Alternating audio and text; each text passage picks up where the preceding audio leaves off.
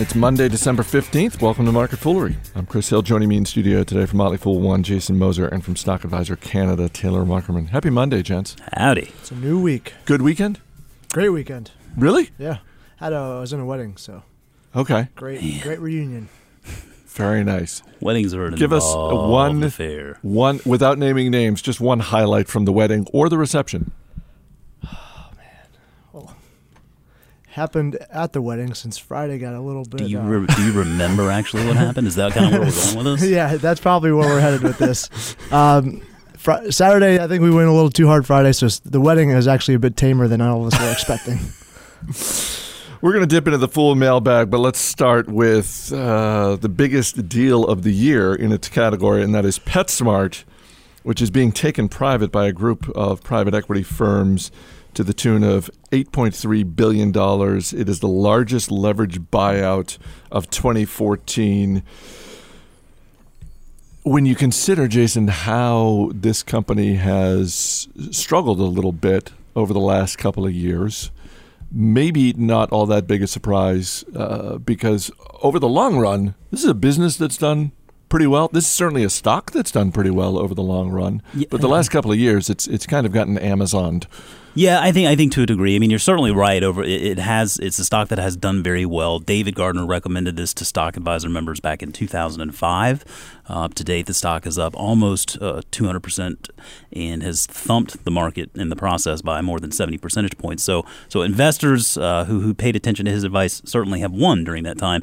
Now, with that said, I think when you look at the premium or lack thereof that the company is being taken out for here. I mean, the stock's only up slightly today, and I think that really that's a recognition that the coming decade, I think, is going to be far more difficult for this company than the past decade. And the internet has obviously had a lot to do with that. Amazon, as you mentioned, I think that the one thing that concerns me with PetSmart today as an investment is that it seems like they're letting that e-commerce train just kind of pass them right by. I mean, e-commerce is still only about 1% of their overall sales, according to one of their investor presentations here just a few months back.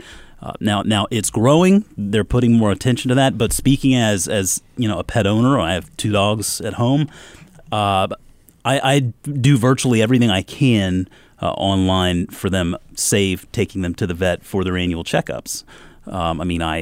I think that's sort of the direction people are going, and I take advantage of Amazon Prime and have those 40-pound bags of dog food just dropped on my front steps. It's like I go home from work and it just magically appeared. Yeah, the bigger the dog, the heavier the dog food. Yeah, and the pet market out there, the pet supply and services market is huge. It's somewhere in the neighborhood of $56 billion today, and so I think that PetSmart's going to rely more on the services that they provide going forward: veterinary services, grooming, pet hotel. Things like that. I think those are lower gross margin offerings, but they're far more profitable on the bottom line for the company. And so I think you'll see them continue to focus on that and probably focus less and less on growing out that physical footprint. I have to believe that in 2015, we're going to see more deals like this. And we actually haven't had a ton of leveraged buyouts in 2014, historically speaking. I wasn't thinking so much that category as I was retailers struggling recently and then being taken private. And yes, Pier 1 Imports, I'm looking at you. Well, I mean, over the weekend, I took my daughters to Joann. They like to craft stuff, and so we were dropping. Is that a craft store like Michael's? It is, yeah. Okay. And so while is that a rule among craft stores? It has to be a proper first name. Perhaps. I mean, I think there's certainly a consistency there, and I would say that those stores are huge, and they are the ones. Those are the 2 names that are really known for that market. And I think Michael's just went public this year. Joann was taken out by private equity not too terribly long ago, and it strikes me that when you have a business that has sort of a stranglehold on that market like that, I mean, it's understandable why private equity sees that as attractive. I mean, PetSmart has better than 12% market share today, and that's grown over the past 6-7 years. So it's a very relevant business. I think they just need to be a little bit more forward thinking in their their digital sort of play there, because something like Joann, for example, I think it demands more of an in-store experience. I think a lot of times people go in there and they're not sure what they want. They want to go through and look at the store and find what they want. At pets, that's a little bit more of a predictable market. Pet owners know what they want and when they need it. So, I mean, I can certainly see this as an attractive opportunity for the private equity. I think they just really need to make sure to focus on that e-commerce market opportunity going forward. There's no glitter sold at PetSmart, which is, I think, an awesome thing.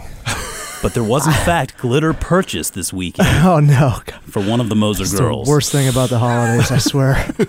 Too much glitter? Oh, God. It's a lot of glitter. radio@fool.com is our email address. And not surprisingly, a lot of email coming in lately related to the topic of oil and the fact that the price of oil has been dropping steadily over the last couple of months. From Steve Quinnell in Maui, Hawaii.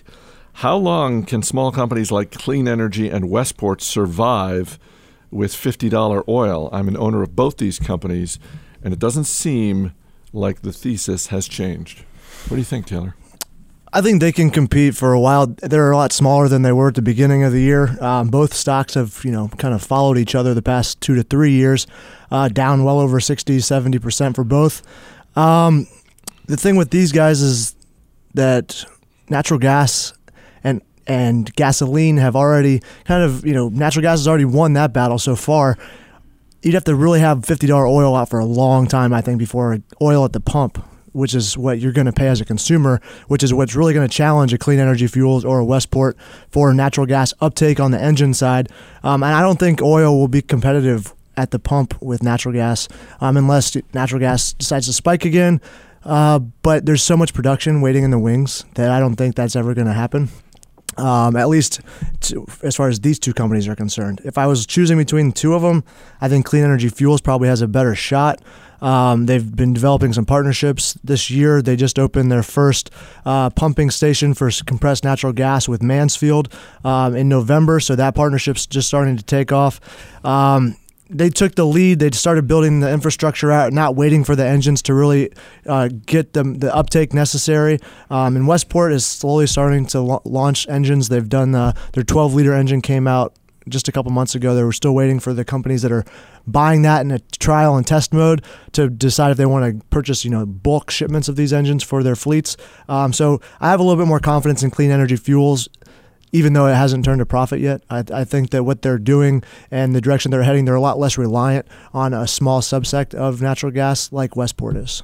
Yeah, as a shareholder of Clean Energy Fuels myself, I mean, I think this is just this encapsulates really long-term thinking, and I'm not worried at all because going into this investment, I mean, the thesis behind something like Clean Energy Fuels is America's natural gas highway. I mean, they're building out this network to really service the transportation industry. I mean, so trucking first and foremost, along with airports, fleet vehicles for government agencies, for states, for municipalities.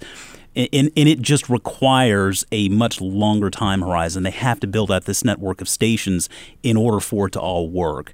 And it would be, I think, concerning if you had a company that was financially not as healthy as Clean Energy Fuels is. I mean, there is, debt on the balance sheet, no question there, but you've got some very strong financial backing and support from T. Boone Pickens himself, and we've talked about this before. You want to follow these guys in the industry. I mean, they're not dummies, and he is very, I think, very long-term oriented when it comes to this business, and with Andrew Littlefair, the CEO of the company. I think together they're doing the right things. Short term, yeah, it's a little bit of a hit, and who knows when the market's going to start coming to its senses on this one. But I think that, like Taylor, I think that Clean Energy Fuels is one that has a bright future. Well, because you're not going to see a technological breakthrough disrupt the infrastructure that they have set up. Whereas an engine could come out of nowhere, and Westport and its partners could be SOL. That's a great point there. Developments in technology, regardless, I mean, Clean Energy Fuels is going to need to provide the fuel, yep. and that fuel isn't going to change. And I think that. I think that the relationships they're forming today, I think, are good indicators of sort of the long-term thinking of those in the industry. Got an email from Simba Sabao. Apologies if I'm mispronouncing the last name there.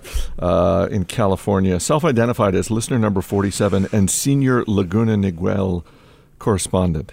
That's nice. Sounds all right.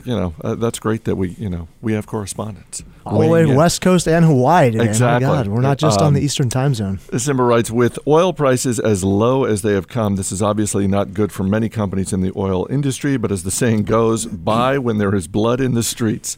Where do you see possible buying opportunities here? And do you think this is an exaggerated exhale in the cyclical pattern of the oil markets, or a real long-term adjustment as a result of the changing energy sector? Let's take the second question first, because I think that's a question a lot of people have. That's a question I have, and I'm not invested in any of these companies. But I do. Good for you. Good for me over the last couple of months. Last June, for long-term shareholders, they've done quite well with a lot of these companies in the energy industry. But I do look at this and wonder, wait a minute, is this cyclical as we have seen in the past, or is this a legitimate shifting of the tectonic plates? I think it's the exhale option. You looked at so many things going right for oil prices over the last couple of years. Demand was still there. You had a lot of instability in the Middle East. You had Iran sanctions. You had then Russia and Ukraine got into that little spat. So that was more natural gas oriented, but they're still pretty fairly linked, especially in East Asia, where a lot of the natural gas pricing is linked to oil prices. So there is some interplay there. I don't think that this is a long-term blip. In my mind, oil is going to bounce back, but there's so much. There was a lot of exuberance behind oil companies and especially the fringe players that it's probably not going to shake out for at least another few months in my mind. 6 months at the earliest, probably, because that's when OPEC's going to reconvene and talk about this little test they've decided to run with 30 million barrels of production a day versus the U.S. And now now you've got the threats of price wars and things like that, but I don't think it's a long-term shift in oil prices. All right, because it's going to continue to be more expensive to drill it, and unless there's a dramatic change in the way that we fuel the world, I don't think oil is going anywhere in the next 20 to 30 years. Let's get to buying opportunities. Jason, what's on your watch list as you see the prices get more attractive? They are getting more attractive. I agree with Taylor. I think this is a bit of an exhale. I don't think that oil is going to be displaced any time soon. So we always talk about commodities go up, commodities go down, and I can't tell you when it's going to go back up, but I think at some point it will.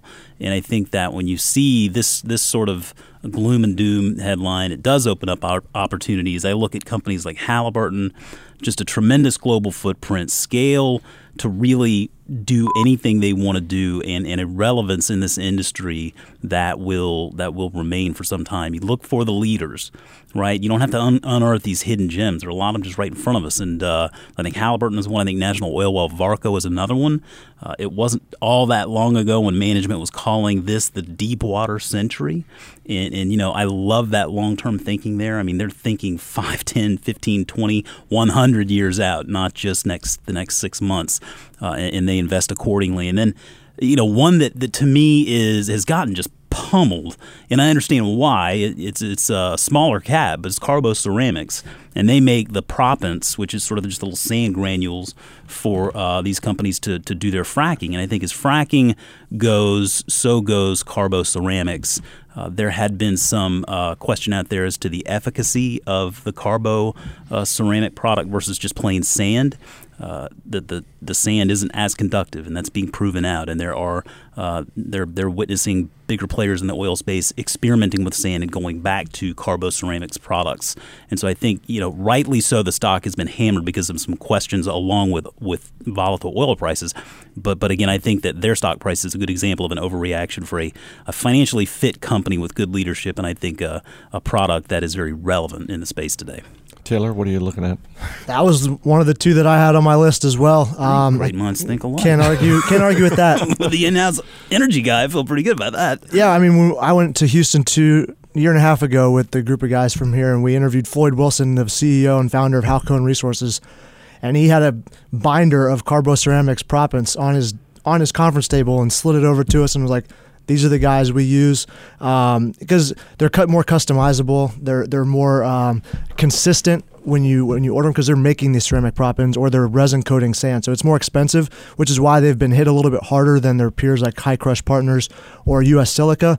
But when you're talking about the millions and billions of dollars that companies are spending to drill and explore for oil, that one expenditure that can really make a difference is the fracking sand or the proppants. So, but like Jason said, this is tied to fracking almost 100%. So if you're confident that U.S. fracking and the global fracking market are going to come back, this is definitely a fringe player that has a lot of upside because it has been sold down to the ground. I mean, it's down, I think, almost 80% this year. So yeah, it's been a brutal year. It's very, very limited downside now compared to what I think is the upside. And then if you hold their ticker symbol in a mirror, CRR, I like Range Resources, RRC, natural gas player, the best positions in the Marcellus and Utica shale, tons of reserves sitting in the wing to produce natural gas for the next decade or two at least until they find some more.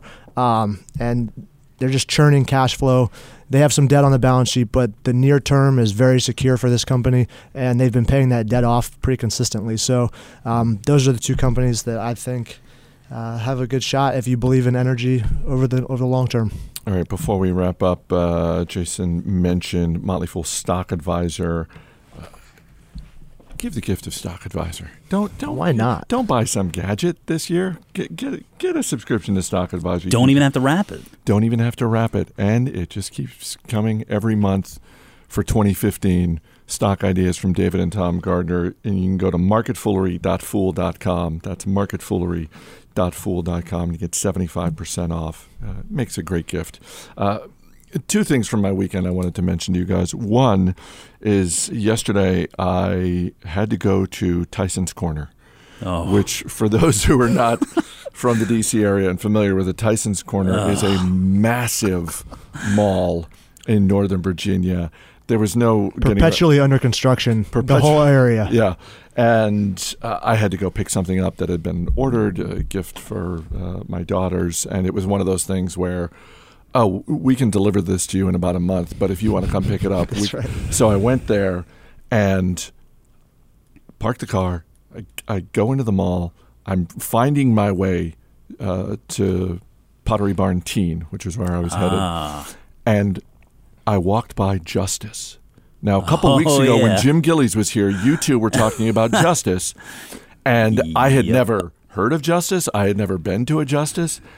I think you guys undersold how terrifying that store is. From a guy's perspective, it is breathtaking. It is. What is this place? It's clothing aimed at, I guess, tween girls, and it is sensory overload for your eyes and your ears. It's just this explosion of neon and not glitter but sparkles, and then there's music pumping, and I just stared at it. I just stood at the entrance to the store and I thought, oh my, this is exactly what Jason and Jim were talking about. And my girls love it. I mean, I get that. That's fine. I get it. I mean, I don't expect them to see it the same way I do. But yeah, I every time I go in there, I just shake my head. I'm like, wow. It's just wow.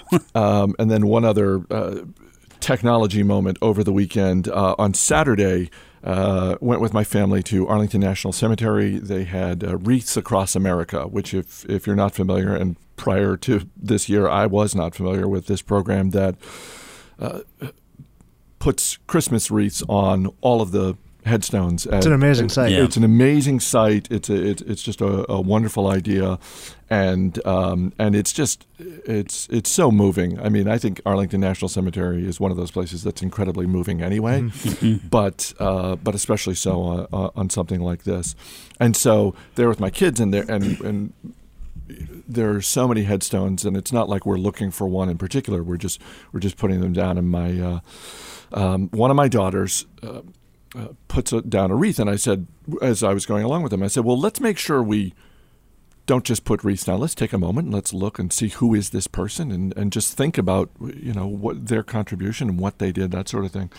And she puts a wreath down, and I ended up taking a photo of this headstone. And this, again, completely at random, Francis Xavier Cain, a colonel in the U.S. Air Force who served in World War II, in Korea, in Vietnam. It has his time on this planet, born December 12, 1918, died July 18th, 2013. And then underneath that, it says military. And then at the very bottom of the headstone, it reads, inventor of GPS. Huh? And I'm like, wait a minute, what? And then when we got home, I just immediately got on the Google machine. And yes, this was this brilliant pilot who ends up not just flying missions, but also getting involved in leading edge military research into what ends up being GPS. Wow. Which I just thought, just one of those random moments that just sort of stays with you more than just when you're there. So, boy, I imagine so. Anyway, on that note, Jason Moser, Taylor Muckerman, guys, thanks for being here. Thank you. As always, people on the program may have interest in the stocks they talk about, and the Motley Fool may have formal recommendations for or against. So don't buy or sell stocks based solely on what you hear. That's going to do it for this edition of Market Foolery. The show is mixed by Dan Boyd, who's back and healthy. Easy beasy. And for this, we are grateful. I'm Chris Hill. Thanks for listening, and we'll see you tomorrow.